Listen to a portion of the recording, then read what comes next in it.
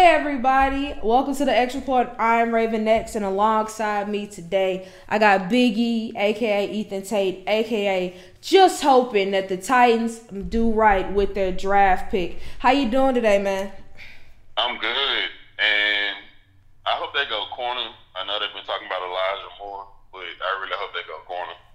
Yep, that would make a lot of sense because let's be honest, Josh Reynolds was adequate with the Rams, but he was not going to give you what Corey Davis did, and Corey Davis still wasn't even all that. But you know what? We're going to get to all that good stuff momentarily. Of course, it's draft day. The draft starts in a couple of hours, so of course that's always exciting. But before we get to that, it is rare that on draft day something takes up the attention of the draft. But it's coming out of Green Bay, and it is about Aaron Rodgers, who, as reported earlier today by Adam Schefter, is so disgruntled with the Packers that he has told some within the organization that he does not want to nor plan to return to the Packers. This news has been rolling around for the last few hours. Packers GM Brian Gutekunst said, "As we've stated since the season ended, we are committed to Aaron in 2021 and beyond. Aaron has been a vital part of our success, and we look forward to competing for another championship with him leading our team." That sounds all good and dandy, but do you think that the Packers have damaged their and Aaron's relationship past prepare, or do you think they can get it worked out? I think this damage beyond repair because over the past, I want to say 3 to 4 years, the relationship between Aaron Rodgers and the Green Bay Packers has been fractured. I mean, it initially started with kind of sort of him being at odds with Mike McCarthy, thinking that his coaching style and his coaching system was outdated. Then you bring in Matt LaFleur, and it's kind of like he wasn't giving Aaron Rodgers the freedom in the offense that Aaron Rodgers think that he deserved and that he wanted to be able to make certain calls and things of that nature. To the point where Aaron Rodgers was just like, I'm going to call whatever players I want regardless, so it don't matter. Right. Like, I honestly don't want me to make audibles, but I'm going to do it anyway because I see what you don't see. And now, most recently, given last year, they drafted Jordan Love and Aaron Rodgers pretty much telling everybody, get me some help, give me some more weapons. Because it's like the only viable wide receiver that we have is Devontae Adams. In my opinion, all the other receivers that they have, they only look good because their quarterback is Aaron Rodgers. I'd agree with that. So he was banging the cannon on, at least give me a number 2. Right. Give me a number 2 wide receiver. And then not only do they not get him a number 2 wide receiver, but they trade up to draft a quarterback that, in all honesty, they could have gotten probably in a later round anyway, after they got a receiver. Yeah. So I think it's damage beyond repair. I'm in agreement with you. Especially because, like you said, Aaron Rodgers' issues with the Packers is not a new thing. Initially, he really wasn't even that big of a fan of the Matt LaFleur hire. Sure, it's worked out, but then again, you're Aaron Rodgers. You're one of the best quarterbacks in the league. You're going to make it work. Devontae Adams is a great wide receiver, but I mean, besides that, who else could you say has been dominant? Or at least been really helpful? Alan Lazard is a better blocker, but he's fine because he's there. MVS is all right. Equanimeous St. Brown, he has an issue with drops. He has pretty much, like you said, been banging on the table for more help and more control of an offense that he has been a part of since 2005. So almost 16 years, and yet gets nothing. And then I think, like you said, you talked about Jordan Love, which was incredibly disrespectful, but you also got to factor in, they asked this man to restructure his deal. When you look at it, I understand that some quarterbacks or some players will take to restructure their deal to make their teams better. But if I'm Aaron Rodgers, this is a front office that has consistently disrespected me, pretty much drafted my successor, and it's coming on the heels of me saying, hey, I want that security. I want you guys to say you're going to commit to me long term and financially back it up. And instead, they asked him to restructure his deal. And I feel like if it was just about money, that would be one thing. But it seems like it's just a matter of respect. And I can understand why Aaron Rodgers does not feel respected. And so I think it's damage beyond repair. But now from the Packers standpoint, would you trade Aaron? I would, depending on the positioning in which you get traded up to.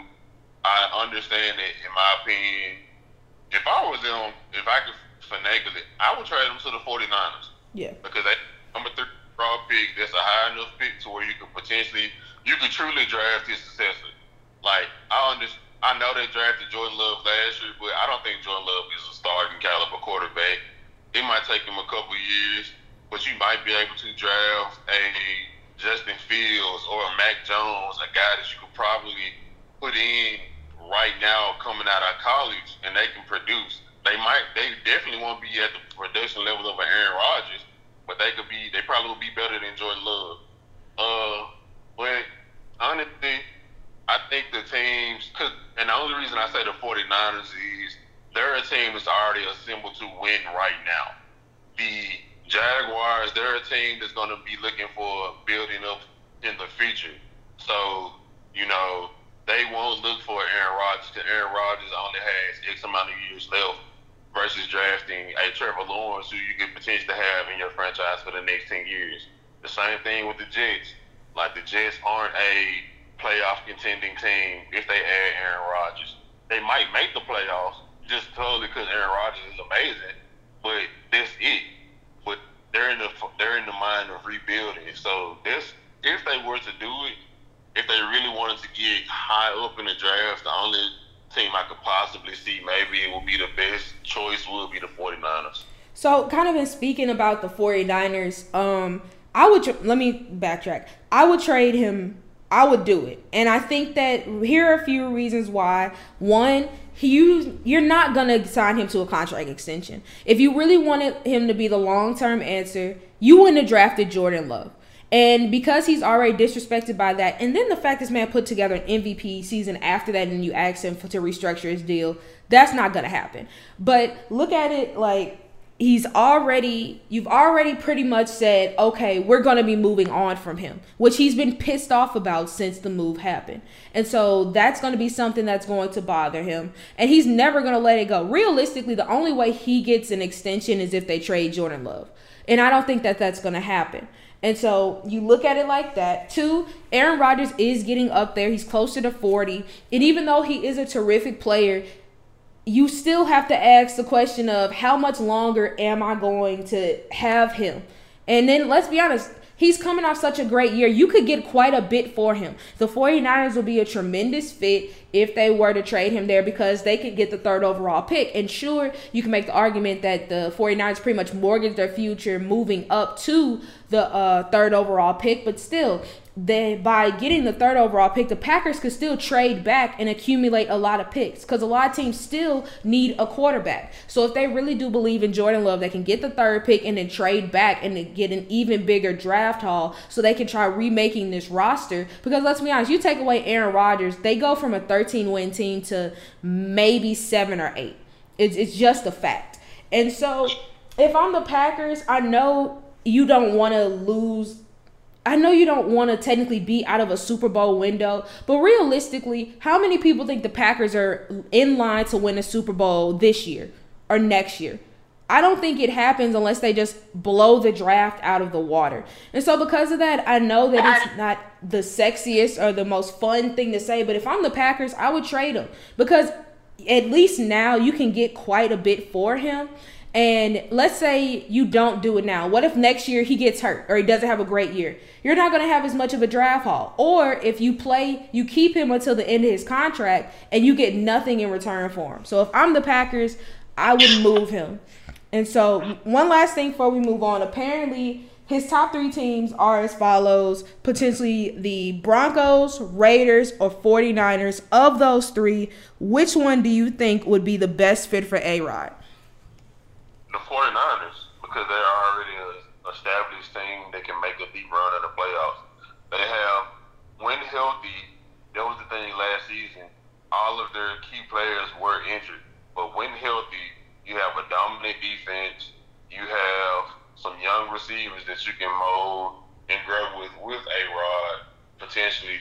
And you have, in my opinion, one of the best run games in football. Like, personally, and you might agree, you might not, but the 49ers were supposed to win the Super Bowl against the Chiefs.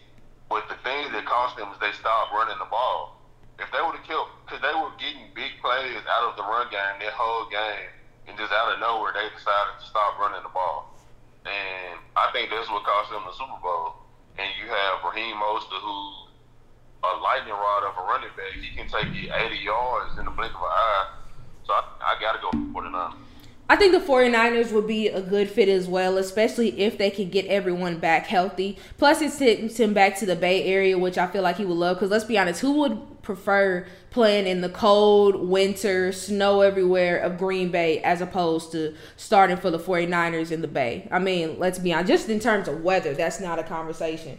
But yeah, 49ers make a lot of sense, even though I could see the Broncos doing it. Like, we'll get to it a bit earlier about their quarterback room. But, I mean, still, you could easily trade Drew Lock to Green Bay. He and Jordan Love can have a competition for that spot because apparently a couple years back when Drew Lock was in the draft, the Packers did want to trade up to get him. So they'd be able to get him, find out who the real successor is, and go from there. But if I'm the Broncos, I mean, this is a team that is pretty good. You have a nice run game. Your offensive line is improving. And unlike the Packers, you have multiple receiving weapons and you have a solid defense. So if I'm the Broncos, I would do whatever I could to make this deal because, I mean, no matter what, you can say what you want about the AFC, but they have to compete with the Chiefs twice a week. And I feel like with Aaron Rodgers, it gives them a better chance of beating the Chiefs as opposed to Drew Lock or Teddy Bridgewater. But all right, let's go ahead and talk some draft prospects, draft night, which, like I said, it might be a little bit easy to forget just because of everything going on. So, Devontae Smith, considered easily top 3 wide receivers of this draft class. Some may have him as number 1. I mean, he is the reigning Heisman winner. Well, he recently did an interview, and of course, he was asked about his size. He weighs 166 pounds, which is much different than the DKs and the Julios and the AJ Browns of the world. But Devontae Smith said, "We're not bodybuilders. It's football." Do you think that his size will be an issue on the pro level? I don't as far as production. The only thing that I can see being an issue with is staying healthy. Because if you can remember, Deshaun Jackson is a center build player. And when he's healthy, he's very productive. But over the course of his career, he has a lot of issues and injury concerns. But if he is to remain healthy, you got to think about it. It's a guy in Seattle that's DK Metcalf's teammate that's built very similar in Tyler Lockett. Tyler Lockett is probably, I'm about to look it up, but I'm pretty sure Tyler Lockett at most weighs 180 pounds. Yeah, he's not that big, but I would say he has a bit more to his frame as opposed to Devontae, who's literally just skinny. So I think that him being a bit more muscular helps out a bit. And also because DK is there, he's going to take a less volume of, hits and stuff. Yeah. But I mean, depending on what team he goes to, so he weighs 180, he's 5'10", weighs 182 pounds. Yeah. So he is slightly bigger than Devontae, but also people fail to realize that Devontae Smith can add weight once he gets drafted. Right. Like, who's to say he goes to a team and they put him on a workout regimen and he gains 15 to 20 pounds? We hear about it every year with certain athletes where they either lose extreme amounts of weight or they gain extreme amounts of weight during the course of all season. So what's so hard to believe that he could potentially get drafted by a team and his size increases throughout the course of the off season? Right. And not to mention, let's be honest, pretty much any team that drafts him, especially a team that desperately needs a wide receiver, case in point, the Eagles, they're going to be like, hey, man, we're going to get you in the gym. We're going to get you to gain some weight. No, I highly doubt any team is just going to take him as is and not expect him to gain some weight. So I don't really think it's going to be that much of an issue as well. I just feel like teams are going to try to work on it as soon as they get there and go from there. But all right, so let's go ahead and move on. It is the year of the son, and when I say that, I mean there are a lot of juniors or sons of former NFL players in the 2021 NFL draft class. So, of the ones who are available, there's Patrick Surtain, son of Patrick Surtain Sr., who played for the Chiefs. Asante Samuel Jr., who, of course, is the son of Asante Samuel, Pro Bowl corner. Joe Horn's son, J.C. Horn, cornerback. So, of these three, I know you're a team that needs a corner. I'm sure you've looked at corners quite a bit. Which one would you say is your favorite, and do you think is going to be the best long term? I think I would have to go with Patrick Surtain. Just giving, for one, being completely honest, he played in Alabama, and we know that Alabama produces great defensive backs. They produce Minka Fitzpatrick, and they produce some solid corners. And I think that he'll have a head up because he'll have like the training from Nick Saban. And also, I just think given all of the ones that I've seen, he looks the most like he can make an impact on the next level.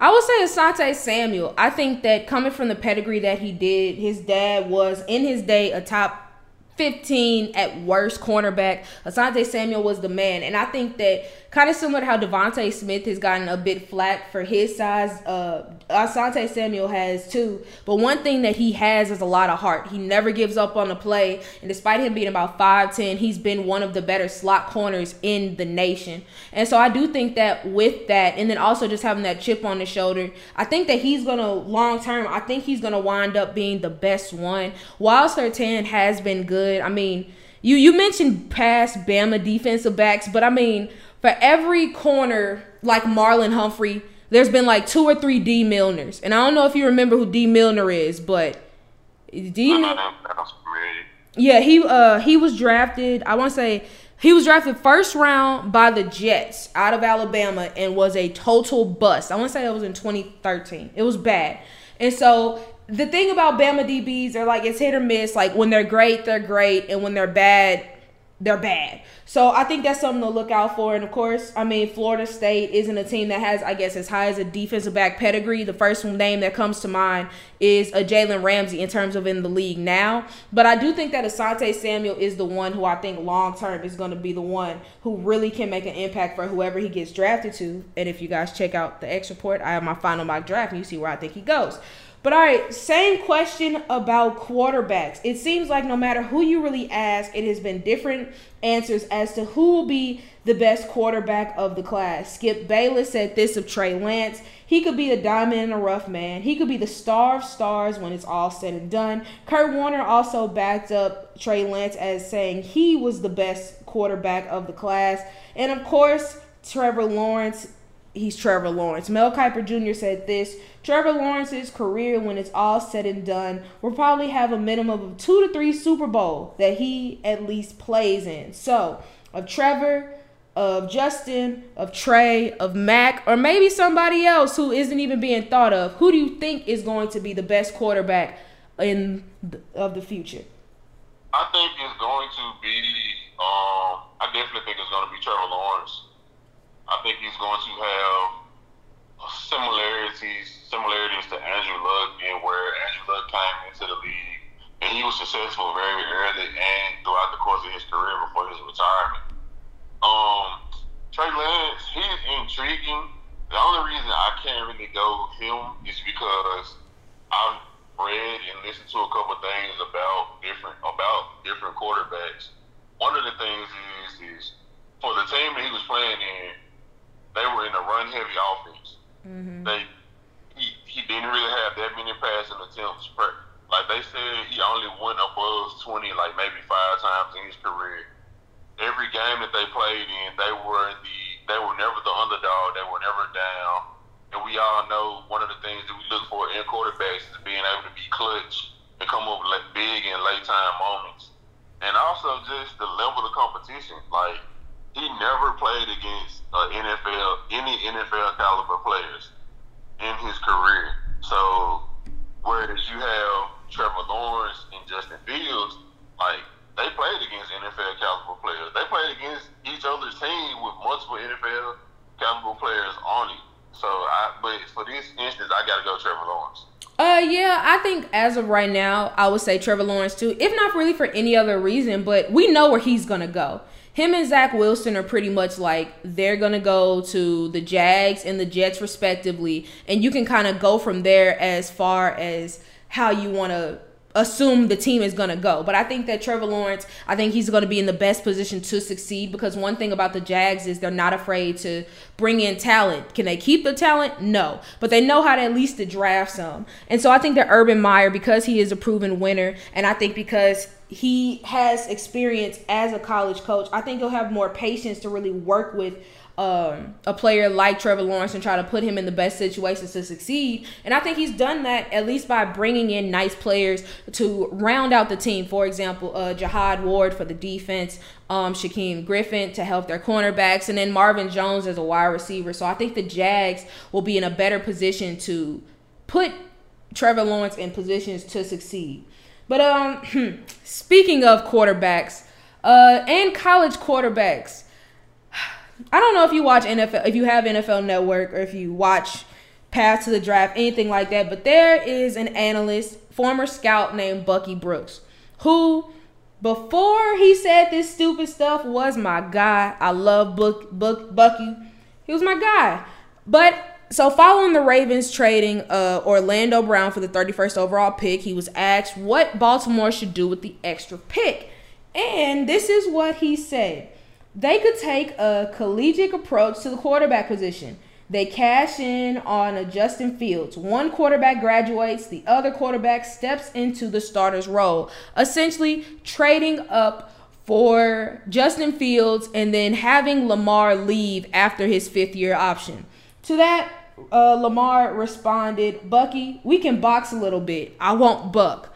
So, regardless of how ridiculous and crazy as it would be to assume that the Ravens would just be done with Lamar after this year, do you think, though, that the Ravens should potentially be looking to move on from Lamar?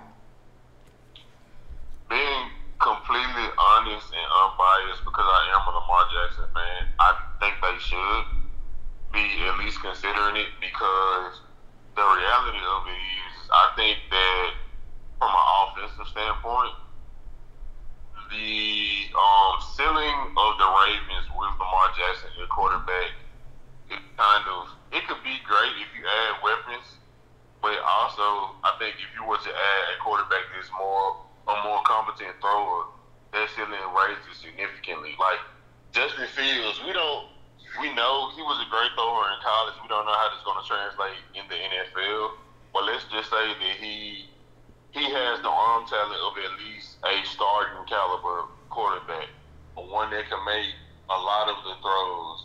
And then you can also still factor in, like, you can run the ball because he runs a 4.340. Like, that could put their offense at another level, because he can make all of the throws, some of the throws that Lamar struggles with. But that's where I see it. That's how I feel about it. I'm going to say no. I don't think that, or at least not this year, I don't think the Ravens should be in a position trying to move on from Lamar. Yes, he has a contract extension coming up, but I mean, why create a problem that's not there? Now, don't get me wrong, if this year happens and they do successfully bring in some wide receivers and then they give him weapons and he still has not shown the growth as a passer as you would have liked to have seen from last year, or at least even from the MVP season, then I think that is when you really have to ask the questions of where can we go with Lamar. But for right now, it's difficult to really get on him too much, because look at some of the things he's had to deal with over the last few years. He has not had a true number one wide receiver. His offensive line completely failed him last year, and so, especially in the playoffs. So I feel like Baltimore has done a nice job of trying to get their offensive line together. Sure, they still need to bring in another offensive tackle, of course, after trading Orlando Brown. But I feel like if we're able to bring in a wide receiver who can produce, and we see things like, for example, if we were to trade for Julio, which we'll get to later, or if we get a Terrace Marshall, Rashad Bateman, and I feel like we're probably going to double dip at the position as well, and we get our offensive line there. But if we keep seeing the same problems as we do on a year in and year out basis, then I think that's when you have those conversations. But for right now, I don't think it makes sense to create a problem that's not there. But all right, let's go ahead and keep with the draft. Let's talk the Saints, who actually pick right after the Baltimore Ravens. But apparently there is some draft buzz rolling around that they are looking to trade up, and not just trade up any kind of way. One report is saying they're trying to trade up into the top 10 picks, and in other sources they're saying they're trying to trade up to get cornerback Caleb Farley. So which one do you think is more realistic? The fact that they want to be in the top 10 or that they want to trade up to get a corner? I would say the corner, given the fact that they lost Janoris Jenkins. And their secondary really hasn't been that great.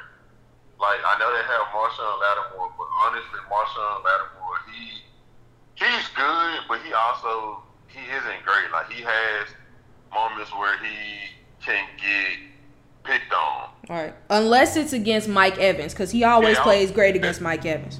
Like, whenever he plays Mike Evans, he turns into the best corner in the league. But every other receiver, he can get the work depending on the receiver.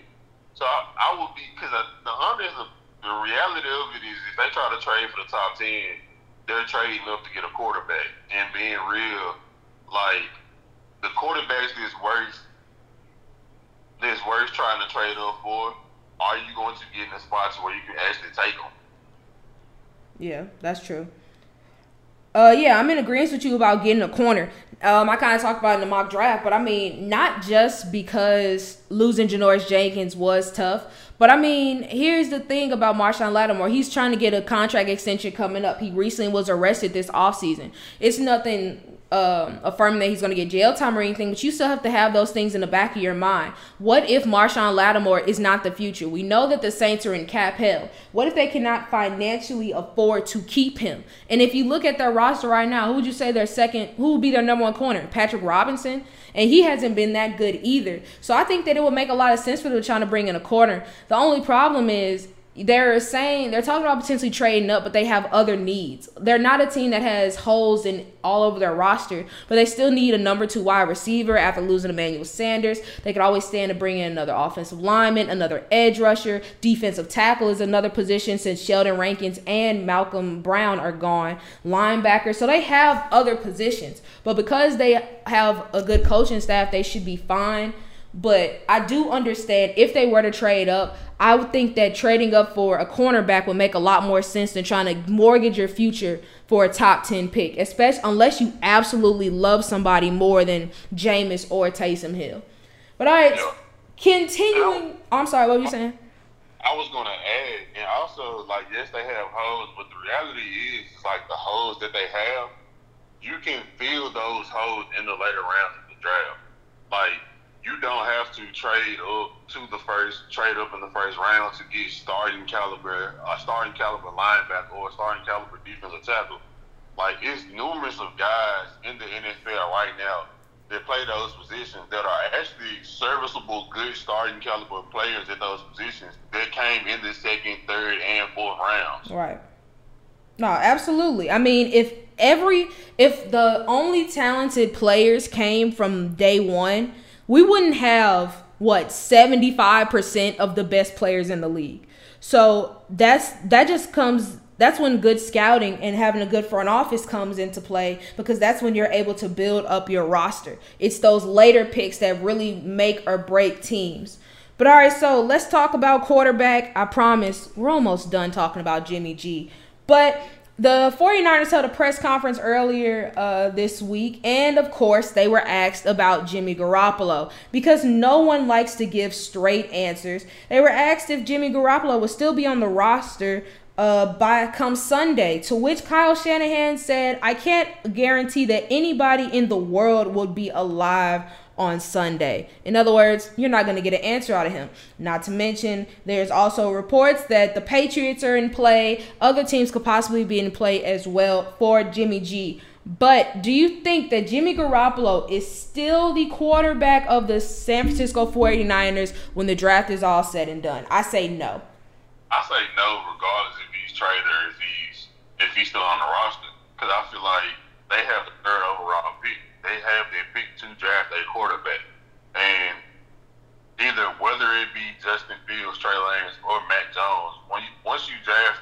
once you draft a player that high, you're basically committed to that player.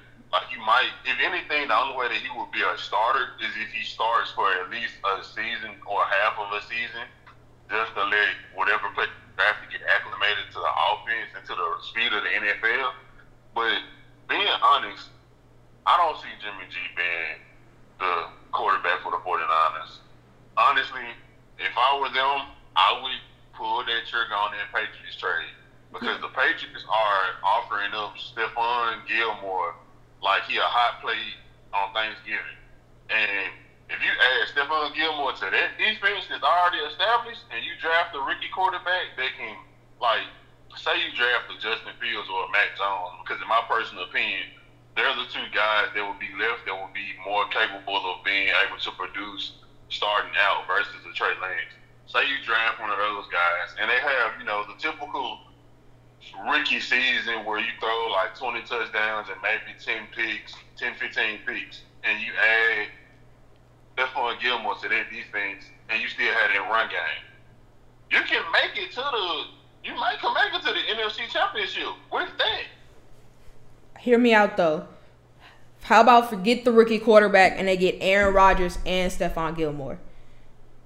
I mean, hey, shoot for the stars. Do what you. The only reason I would be leery of the A-Rod thing is because I feel like you would end up giving up some of the pieces that you would need to get to where you want to go. I'll say this. I think that in terms of their roster, how many people would you really say aren't expendable? Like, I think Nick Bosa, Fred Warner, and maybe Trent Williams. But everybody else, I feel like you could lose. And they still have a good amount of cap space, enough to be like, all right, well, we can just fill these pictures in with these other picks with veterans after the draft, like veteran free agents. So, especially because, let's be honest, San Francisco is going to be looking like a hot team. So, I think you'd be able to do it. I mean, you could also say maybe Debo, but let's be honest, the Packers not going to know what to do with Debo. So, if I'm the 49ers, I think that I would trade Jimmy G to the what's it called? You know who I'm talking about. The Patriots with the swiftness. And then if you could somehow finagle Stephon Gilmore, or hell, I would do Stephon Gilmore for Jimmy G straight up. I would do that and be fine. But I think that they are in a nice position to where they can get two really great players and go from a team that was injury riddled and did not reach potential to back to the Super Bowl. But all right, let's go ahead and move on. So usually when it comes to draft prospects, University of Memphis Tigers do not usually get a lot of love, which is unfortunate. I covered the Tigers for 3 years, and they have some really good players who are going to be entering the draft. So we are going to find homes for quarterback Brady White, running back Kenneth Gainwell, and wide receiver DeMonte Coxey. And if you don't know who any of these cats are, at least look them up, because you're going to know Kenneth Gainwell when you see him, because that boy was bad. He and Coxey opted out of the 2020 season, but when they played, they were great. And Brady White is the all-time winningest player in University of Memphis history. So, Ethan, starting with quarterback, what team do you think you could see Brady White going to? Of course, he's going to start off as a backup, but what team could you see making that move? I could honestly, depending on, I know for a fact he's going to be a lower round pick, but I could see a team like the Seattle Seahawks making that move because they still have Geno, my bad. Honestly, I can see the Giants making a move like that. Unless they fill it up with a veteran in free agency, but it's not that many veteran quarterbacks left, I can see them pulling the trigger on it in the later rounds and maybe having him as a developmental backup quarterback to Daniel Jones, because we all know that Daniel Jones he's 1 or 2 games away from probably being pulled at this point, especially now with the weapons that they have in tow. So maybe I can see the Giants. I can see the Titans doing it. He and Ryan Tannehill have a very similar game. Essentially, they are great play-action passers. They have a nice deep ball. They can read a field well. And I feel like Of course, I'm not saying I think that he's going to take Ryan Tannehill's job anytime soon, but I think he'd be a nice backup just because their games are so similar. And then also he would have an offense or at least a run game to where he wouldn't have to worry too much about getting the ball out. And I mean, that's really similar to what Memphis did in his time there. So I think Tennessee will be a nice fit. All right, let's talk Kenneth Gainwell. And this is where I'm going for the Titans because we all know that Derrick Henry is a monster. In my opinion, he's the best pure rusher of the top running backs, where he can pound the ball and drain the game out. But he's not great at receiving the ball out of the backfield. Insert Kenneth Gainwell, and honestly, at Memphis, he was a de facto wide receiver a lot of times. Right. And I know that they drafted Darrington Evans last season, but he had health concerns, and he didn't really, when he was on the field, he didn't really show the flashes that you would want in a guy that potentially spelled Derrick Henry. McNichols did a better job spelling him, but why not take a chance on Kenneth Gainwell? You can get him in a later round. And being honest, Memphis has a history of producing good running backs in the NFL. You have DeAngelo Williams. Last year you had Antonio Gibson. Why not continue that trend? And he'll be playing just up the road. That's facts. I'm gonna go the Denver Broncos, assuming they do have a second or third round pick. I mean, Melvin Gordon is a very talented running back, but we saw how well he played with Phillip Lindsay in the backfield as well. Phillip Lindsay is one of the better receiving backs in the backfield. However, now that he's gone, it does leave a hole at running back for them. I think that going to the Broncos, he will be able to showcase his catching ability and, hey, even play some slot receiver for them if need be. I think that no matter who their quarterback is, having Kenneth Gainwell there would also provide a really nice option and provide a weapon who could eventually, who knows, maybe become their running back of the future if Melvin Gordon does leave the team. But all right, next up, DeMonte Coxie, who in my opinion is one of the most underrated wide receivers of this class. I mean, you can say what you want about the competition in the AAC, but DeMonte Coxie is one of those guys who, when he plays, he is a grown man among boys. Where do you think he'd be a nice fit? I'm going to have him going to a grown man team. I'm going to have him going to your Baltimore Ravens.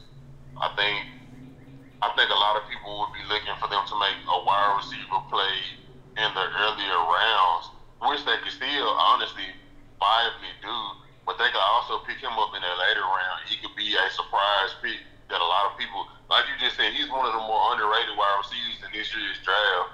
You can add him to their roster and he can make plays, and people be like, who is this guy? And it's like, oh, he's from Memphis. Yes, he sat out this past season, but when he was on the field, he was a grown man. Yeah, no, he was a bad man. All right, for me, I'm going to go with the Miami Dolphins. Now, they are a team who thought they had a grown man in Devontae Parker, and sometimes he does play like it. Occasionally, he will have those moments where he looks like a grown man amongst boys, and other times he's not really there. Though Coxie is not 6'6", I mean, he's still, 6'3", 6'4". He's a taller receiver. I don't know if you've seen him in person or, up close, but that man is built like a brick, and he's also fast, has really good hands. I think that putting him on that receiving core with a player like Will Fuller who would take over the speed, and then having DeMonte as a possession receiver, I think he could prove to be one of the better later round picks or mid round picks of the class, especially if the Dolphins decide not to use one of their first round picks on a wideout. All right, in draft discussions, top 3 bold predictions for this weekend's draft. All right, top 3 bold predictions. The Jets are actually going to take Justin Fields instead of Zach Wilson. Okay. Najee Harris is going to be in the top 30 of the picks. More specifically, I feel like he's going to the Pittsburgh Steelers.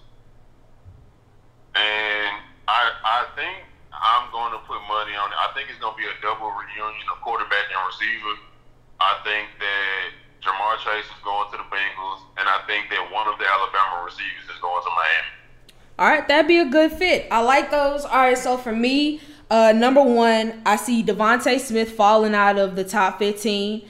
While he is incredibly talented, we all know he is productive. I feel like size does matter in the NFL. And I think that even though there are teams that need wide receivers, if you look at the class of like the defensive end, it's really jumbled. There's not many there to go on. Linebackers as well. I feel like a receiver could get a bit lost in the shuffle, especially considering he's not someone that is consistently seen as the top wide receiver. So I can see him falling.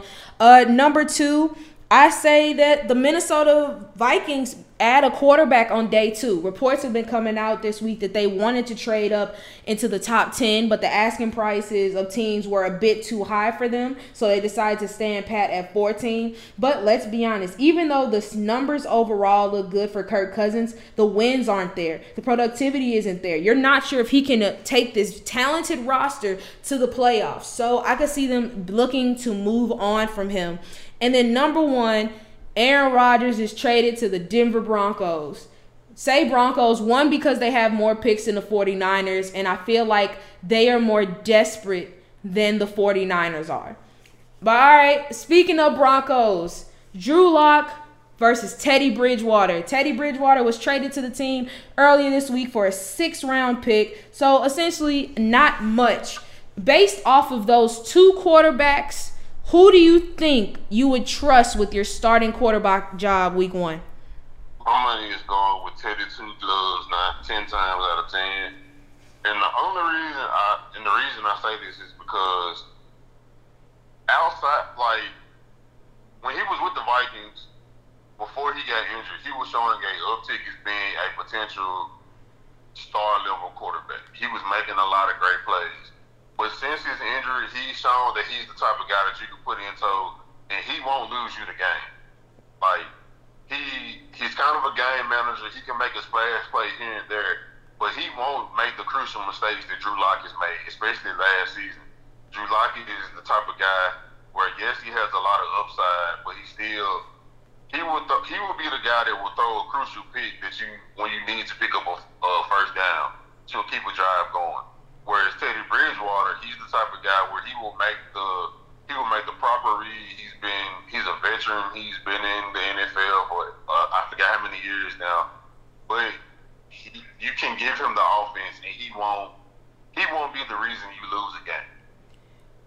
I think that when it comes to this argument of Teddy Bridgewater versus Drew Lock, it comes down to, do you want somebody who tries to do too much, or Teddy Bridgewater who doesn't really do much at all? Like, Teddy Bridgewater is very safe. He's not going to try to throw the deep ball. He's not going to be that aggressive, which can lose you games. I mean, the Panthers were one of the teams that if they lost the lead in the 4th quarter, they were almost instinctively going to lose the game because they just did not have what it took to come back, which has to be frustrating if you're a quarterback and if you're a head coach trying to support said quarterback. Whereas with Drew Lock, he's going to turn the ball over for you. He's going to commit turnovers. He's going to make bonehead decisions, but he will attempt. And so because of those 2 factors, I think I would go Drew Lock, but it's like barely over Teddy. You have so many weapons and you just want to get them, you want to use them. It's not like when he was in Carolina, he was hitting DJ Moore or Roddy Anderson on deep balls all the time. Like, most of the plays they made were yards after catch. So I would go Drew Lock, if not for any other reason, but at least I know he is going to go out there and do what he can to win the game, even if it's not always the best decision. But all right, closing out the NFL discussion, we literally talked about this just a couple of months ago, but then it seemed to have gotten shut down. But now conversations are up again about Julio Jones potentially being traded. Terry Fontenette, GM of the Atlanta Falcons, said this about listening to teams' offers. We have to consider offers for any player if it's right for the team, because we have to do what's best for this organization. Now, because of cap reasons, if Julio is traded, it won't be until, I want to say, May 1st or June 1st. It'll still be a minute. I think it was June. Like June 15th or something like that. Yeah, something like that. So it won't be immediate. But that doesn't mean that he would not be traded or would not listen to offers. So, do you really think that Julio will be traded? And if so, where does he go? I honestly think he'll be traded, because I think now the Falcons are in full rebuild mode, and I think that they will look to make moves for the future. And if you trade Julio Jones, you can get a lot of assets for the future because he's still, when healthy, he's still a top 5 wide receiver. As far as where, selfishly, I want to say the Titans, but I don't know if John Robinson would make that type of move given the nature of the cap that might be associated with Julio Jones' contract. Yeah. But honestly, you brought this team up. I could see the Jags making a move. They've been known to make splash signings and trades. And like you said, they can get the players, but they just can't keep them. Yeah. And I mean, hey, what better way to help out your rookie quarterback than give them, like you said, a top 5 wide receiver? So I mean, that'd be an interesting one. Of course, when I think receivers or Julio, my first thought is, of course, Baltimore is a team. Tennessee is another one as well. I mean, hell, even AJ Brown talked about how great it would be to play with his idol. So I think that'd be a really fun duo to watch. I mean, of course, there are other teams to make note of: the Patriots, the Raiders, the Colts, other teams like that. But I do think Julio will be traded, and I think that it's just I feel like the Falcons are really just trying to usher in a new era.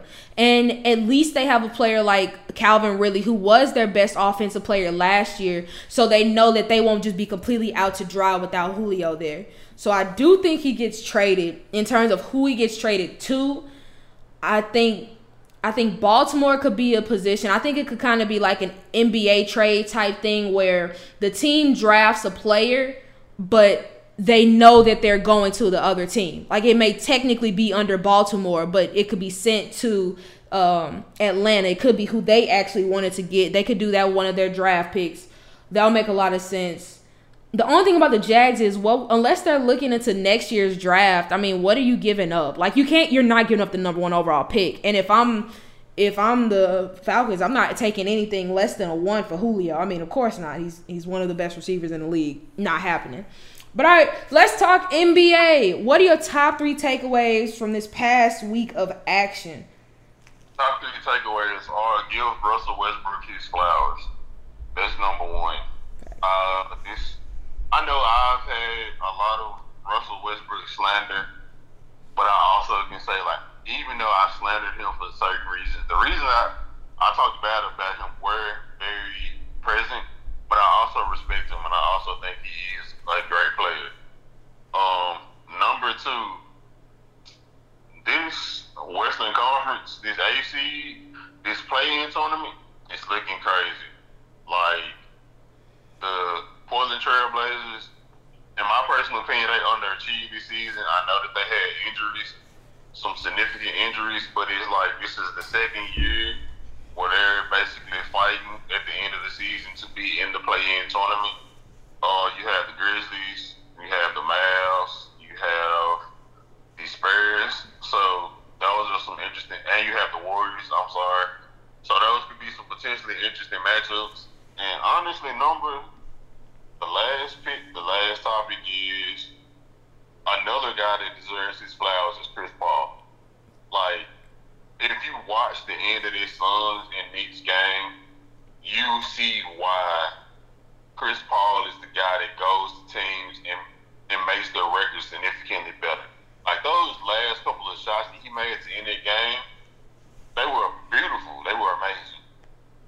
I feel that, which I'll get to Chris Paul in a second. But all right, let's talk our Mamba players of the week out of the East. This was kind of tough for me.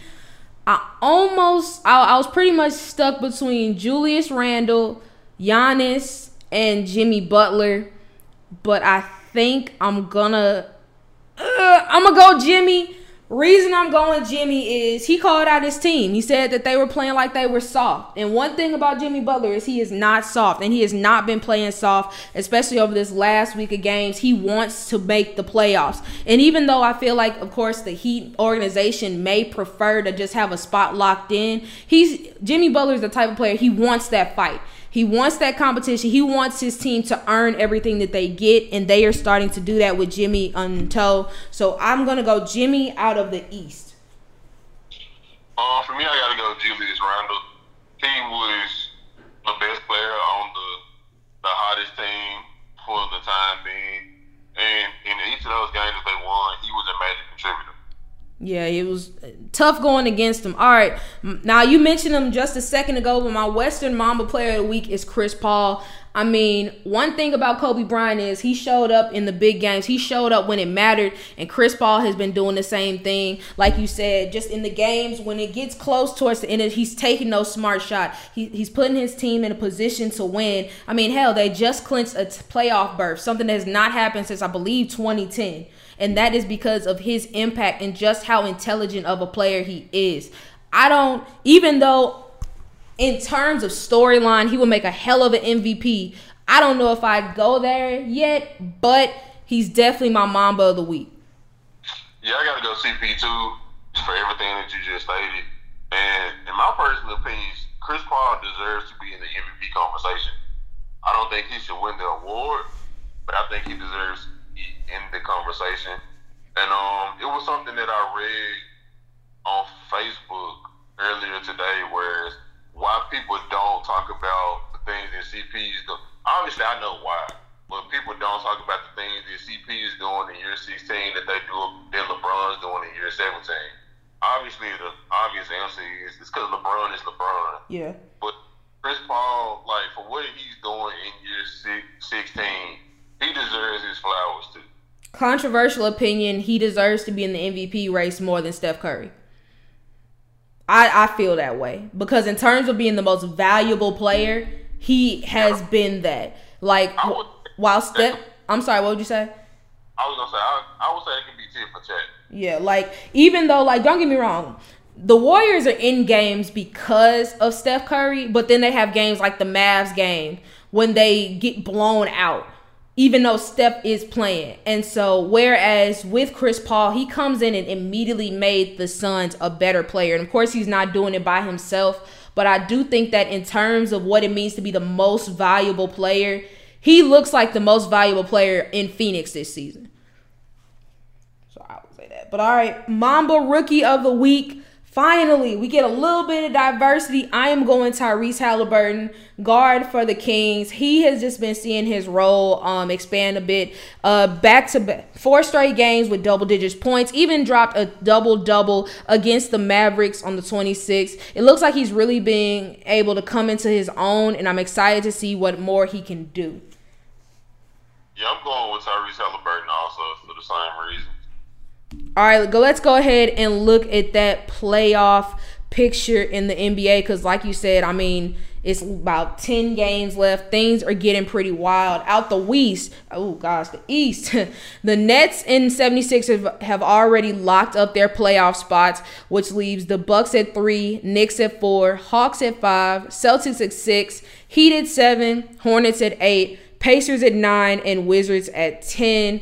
Out the West, we've seen that the Jazz and the Suns have both locked up their spots with the Clippers at 3, Nuggets at 4, 5 for the Lakers, 6 Mavs, 7 Trailblazers, 8 Grizzlies, 9 Spurs, and 10 Warriors. So based off the current playoff picture, anything sticking out at you? Just the bottom halves of the races, because the Hornets, they're an interesting team. They're about to get LaMelo Ball back, and we know that when he's on the court, he's an exciting player, and he provides the energy to their team that they didn't have when he was on the court. They're the 7th seed, right? Yes. So they will also be included in the play-in scenario, and in my opinion, if they are going to be in the play-in scenario, that's who my money's going to be on. Mm-hmm. Because they're the team that most tested. They have Jimmy Butler, like you stated earlier. They have Bam Adebayo, and they also have a lot of good pieces surrounding those guys. As far as the West, similar, the Grizzlies, the Warriors, the Spurs, and the Mavs. Actually, no, I'm sorry. It's Mavs, Warriors, Spurs, and the Grizzlies, and Trailblazers. And like that's going to be an interesting matchup because you have a team like the Grizzlies who now is if I'm not mistaken the youngest team in the NBA, but they have a lot of exciting players. They have Ja Morant, they have Jaren Jackson, they have a guy who I have a love-hate relationship with in Dylan Brooks. Then you have a team like the Warriors who basically is carried by Steph Curry, who has to go supernova every night. And then you have a team like the Spurs who's sleeping under the radar, and people, it's just a well-coached team. Greg Popovich made the trade for LaMarcus Aldridge before he retired, and I think that once he made that trade, the Spurs were able to find their footing and finally figure out what type of team that they wanted to be. And you have the Mavericks who, in my personal opinion, out of the teams, they have the second best player on the teams in Luka. And whenever you have a player of Luka's caliber, you're always in position to win games. I feel that. I'm happy you actually mentioned the Spurs because let's talk about DeMar, who signed his free agent tender and is officially on his last year with the Spurs, barring a new contract getting done. But word on the street is apparently he wants to go back to the East after his time in San Antonio is over. So let's say he does make that move back to the East. What team do you think would be the best fit? Being honest, obvious pick for me would be the Raptors. Not just for I feel like they could use a veteran leadership presence that he provides. But being real, the Knicks, like they have Julius Randle in tow, and the difference between pairing up DeMar DeRozan with Julius Randle is Julius Randle can shoot the three. That's something that LaMarcus Aldridge he struggled with. Like he would have moments where he would get hot, but overall he was a mid-range shooter. Like yes, Julius Randle does his work in the mid-range and in the post also, but he's a more competent shooter, which can still give DeMar the space that he needs to work in that offense. And he's also the type of guy that I feel like he can handle being coached by Tom Thibodeau because of his person. And plus, let's be honest, if you can get along with Pop, you can work with Pop. I think you can work with almost any coach who, isn't a complete asshole. But yeah, no, I think that I'm in agreement with you about the Knicks. I mean, let's be honest, we always hear that the Knicks are interested in a free agent of caliber. Like, it's every year we hear that. But this is a time that it would make a lot of sense. I feel like he would provide a good, tough option for toughness. I think that he will provide another veteran presence and just more scoring. His game has truly evolved as his career has gone on, and I think that his evolution would prepare really well with what the Knicks are trying to be and what they've done this year. I mean, RJ Barrett has been fine, but I feel like if you put DeMar DeRozan on the court in place of him or as well, I think that it could really help RJ Barrett's game evolve because, I mean, he'd be able to learn from a really good mentor and a great player. But all right, speaking of the Knicks, in a recent interview, Derrick Rose talked about his team, and he said that us and the Nets are the super team. So do you really see the New York Knicks as a super team in 2021? I'm sorry, D. Rose. I'm a huge fan of yours. I love you when you play for the Memphis Tigers. But no, you guys are not a super team. You guys are a well-coached team. Who's overachieving. Yeah, I was going to say that in a lot of cases, in a lot of people's mind, are overachieving, but you're not a super team. Yeah, of course not. I mean, if this was Derrick Rose of 2010, 2011, and you just got everybody in their prime, yeah, sure. But I'm not going to compare Julius Randle, D. Rose now, of course, and RJ Barrett to like KD or Kyrie or like Harden. It's not the same thing. Y'all have been playing well. Shout out to y'all for being the 4th seed. That is great. But no. It's a hard no for me as far as y'all being a super team. But speaking of super teams, Dr. J, aka Julius Erving, one of the all-time greats the NBA has ever seen, was on the Posted Up podcast and gave his top to his best teams, first team and all teams. So first team was Oscar Robinson, Jerry West, Elgin Baylor, Bill Russell, and Will Chamberlain. His second team was Magic Johnson, Michael Jordan, Larry Bird, Karl Malone, and Kareem Abdul-Jabbar. When asked why LeBron didn't make his top two teams, he said he's the guy who led the charge of super teams. Do you really hold too much stock in Dr. J's list, or do you think that it matters that he didn't have LeBron there? First off, his list is trash because he don't got Kobe on it. Honestly, how I look, I don't take offense to it because it's like the era that Dr. J played in. Of course, he's gonna give priority to the players that he played with or like grew up watching. So that's the biggest reason why I'm like, I disagree with it. Like, I'm sorry, I'm not putting Elgin or Jerry or Oscar Roberts, a lot of people, over Kobe. But still, like, it's just the era that he played in. And then, of course, people want to pull LeBron did super teams, blah, blah, whatever. If that's the reason you want to give, just say you don't have any player. The youngest player on that team is Michael Jordan. So that's why it's like, I don't hold too much stock in it just because it's clear he's not really focusing in on newer basketball players. He's focused on a certain generation, or at least generation and a half. That's true. That's very true. So no, I don't think it's that big of a deal. I mean, if we being honest, it's his opinion. And let's be honest, in terms of the opinions of NBA greats, very few people are asking Dr. J what he thinks. True. So it's just like, who cares? But I meant to put this on the outline. But speaking of greats, Charles Oakley calls Zion Williamson a watered-down version of Julius Randle. That actually happened. Do you agree or disagree with that? I totally disagree. I think it's actually really funny that he said that. But he's supporting his guy. Do you agree or disagree? I disagree because their games are completely different. Like, yes, they both have the bully ball aspect of their games, but Julius Randle is a far greater shooter than Zion. Yeah. For the time being. It's also like, you know, I hate to say it, but it's organizational differences. Like, the Knicks put the trust of the organization in Julius Randle's hands, whereas the Pelicans, at times they do that, but at times they don't.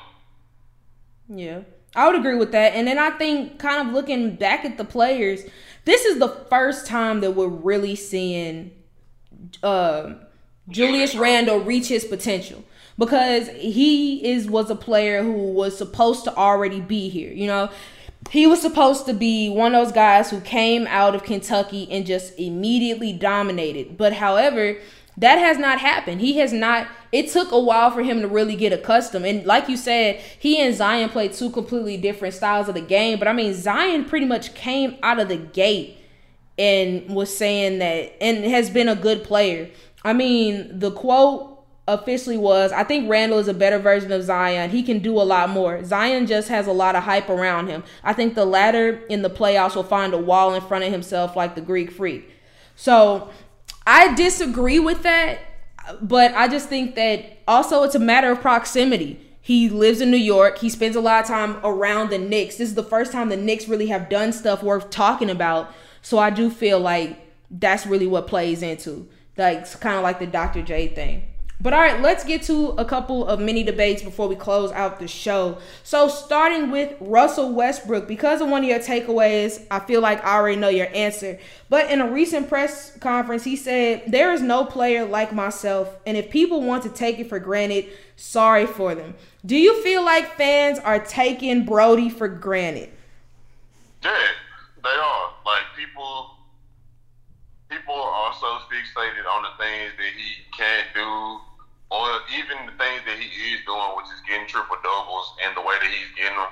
Like, the thing of it is getting a triple double, regardless if you're trying to stat pad or not, is difficult. Right.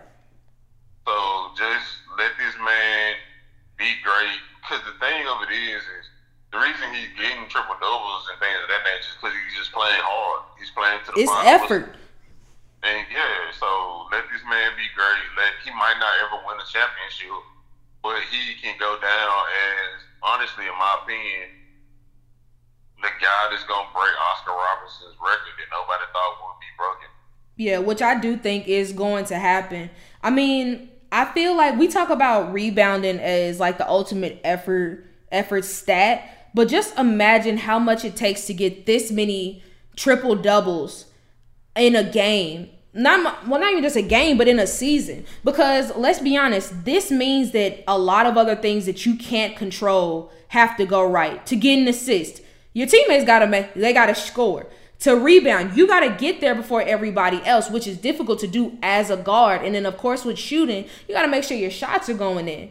And so I think that, like you said, fans give Russ a lot of crap, and I think it's just because of the other point guards in the league, the ones who are just better shooters and who are just more explosive and fiery in terms of like putting up huge scoring outlets like a Dame or a Steph Curry. Like those guys are what fans like to see, especially casual fans. That's what makes basketball fun for them. And so a player like Russell Westbrook, who isn't the best shooter, a good defensive player, but like just gets the ugly stats, that's not something that they like.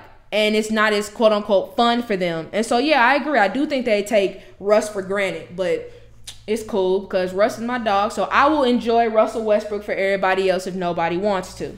But all right, let's talk about another UCLA Bruin, Kevin Love, who over the last few years has just really been a mixed bag. But he said this in a recent interview: when I'm available and playing at a high level, I feel like I could be that guy that pushes the team really over the edge and puts them into contention. Do you agree that Kevin Love is still a difference maker? Yes, to an extent. The only reason I feel like Kevin Love is still a difference maker is because of the style of basketball that he plays. He is one of those guys that is a perimeter-oriented big. He was one of the original perimeter-oriented bigs doing this, like, transformation into a three-point heavy league. So if you add him to the right team, then he could be, because if he's healthy and he gets hot, he can produce. But, what would you think is the right team for him? If he didn't have the astronomical contract, I could say the Warriors. I think that'd be a good fit as well. I think that'd be a really good fit too. But yeah, I mean, I agree too. It's like an extent. I don't think he could be a team's top option or top 3 option. I feel like he would have to come in and be more so of a complement in order for him to really be that successful. But it also, you kind of have to deal with the on-court antics and just trying to make sure his head is in the game. Because it's one thing to be a great basketball player, be able to do things like that, but if your head is not in the game and you're not giving your all to the game, you can't really help anybody. And I think that that's been a question that's really been plaguing him since he's been in Cleveland. And you can make the argument he's playing for a bad Cleveland team. They're not playing for anything, but still, you would like one of your top guys, arguably your top 3 player, to put forth that effort and to play like he wants to be there. So, like I said, I think it depends on the situation, like you said. But I think that the Warriors, especially a healthy Warriors team with Clay, of course, Steph, James Wiseman, when he gets back, I think that could be a situation that could be a good fit. But all right, we always talk about the ring argument. Whenever it comes any sport, Tom Brady must be the GOAT because he has all the rings. Michael Jordan has more rings than Kobe and LeBron. He has to be one of the greatest, even though everybody seems to forget about 2 players at least who have more rings than Michael Jordan. Bill Russell, who has 11, and Robert Horry, who has 7. The difference is between those 2 players is Robert Horry is not in the Hall of Fame and probably won't be. But he said this of potentially making the Hall of Fame. He said, "If the Hall of Fame comes calling one day, I'll be proud. If it doesn't, so be it. I know one thing. Half those guys in there don't have what I have, and that's 7 rings." Do you think Robert Horry deserves to be in the Hall of Fame? No. He was a great role player, but no. Yeah, I agree. He benefited from where he was. There was never an instance where Robert Horry was the best player on his team. Like, for example, Derek Fisher. Derek Fisher was a great role player. Was he the reason why the Lakers won championships? No, it was Kobe and Shaq. And then fast forward, it was Kobe and Powell. It was Phil Jackson. So, no, I don't think he should be in the Hall of Fame either. But, I mean, he does. He's got 7 rings. And that's more than a lot of people can say. So, and nobody can ever take that away from him. All right, last piece. John Wall is expected to miss the remainder of the season due to a hamstring injury. Unfortunately, injuries have plagued John Wall pretty much his whole career. Do you think that John Wall is done as far as being considered a productive and difference maker, or do you think he still has a chance? I think he's done. I think he'll show a couple flashes here and there, but he's too prone to injury. Yeah. So I think it's over. I think so too. I mean, we talk about it a lot, but the best ability any player can have is availability. And if you can't be available, you're not helping out your organization. When the trade initially happened between him and Russell Westbrook, I think we both agreed that it was kind of just like a wash. But now Russ is helping the Wizards be in playoff contention. John Wall, the team went on a 20-game losing streak, and now he's out for the season. He's not that same player who commands the same respect or the same accolades or even the defensive attention, because unfortunately the injuries have really stopped him from being effective, and even when he has played, he just doesn't have that same explosiveness that he had in his earlier season. So yeah, I think he's done too. But all right, let's make game predictions for tonight. April 29th, 2021. All right, a couple games are already in process, such as the Dallas Mavericks versus the Detroit Pistons. Pistons are up 15-13, 7:54 left in the first, but I still got Mavs pulling it out. Yeah, I got Mavs too. All right, Brooklyn Nets and the Indiana Pacers are playing right now. 7:11 left in the first. Nets are up 14-12, well 16-12 now. I got Nets. I got Nets. Well, Golden State Warriors taking on the Minnesota Timberwolves. I got Warriors. I got Timberwolves. Milwaukee Bucks versus the Houston Rockets. I got Bucks. I got Bucks. Toronto Raptors versus the Denver Nuggets. Part of me wants to go on the upset alert, but I think I'm going to go Nuggets. I got Nuggets. All right, last game. New Orleans Pelicans versus the Oklahoma City Thunder. I got Thunder. I got Pelicans. All right, that is our show. Thank you guys so much for listening. As always, please should check out theexport.net. I repeat, theexport.net for exclusive sports content written by yours, truly NFL export writers. We still got about half an hour before the draft starts, so be sure to check out my final mock draft. Ethan, you got anything you want to say before we close this bad boy out? Go Titans, draft the corner, and trade for Julio. That's all we want in the world. Thank you guys so much for listening, and we'll see you all next time.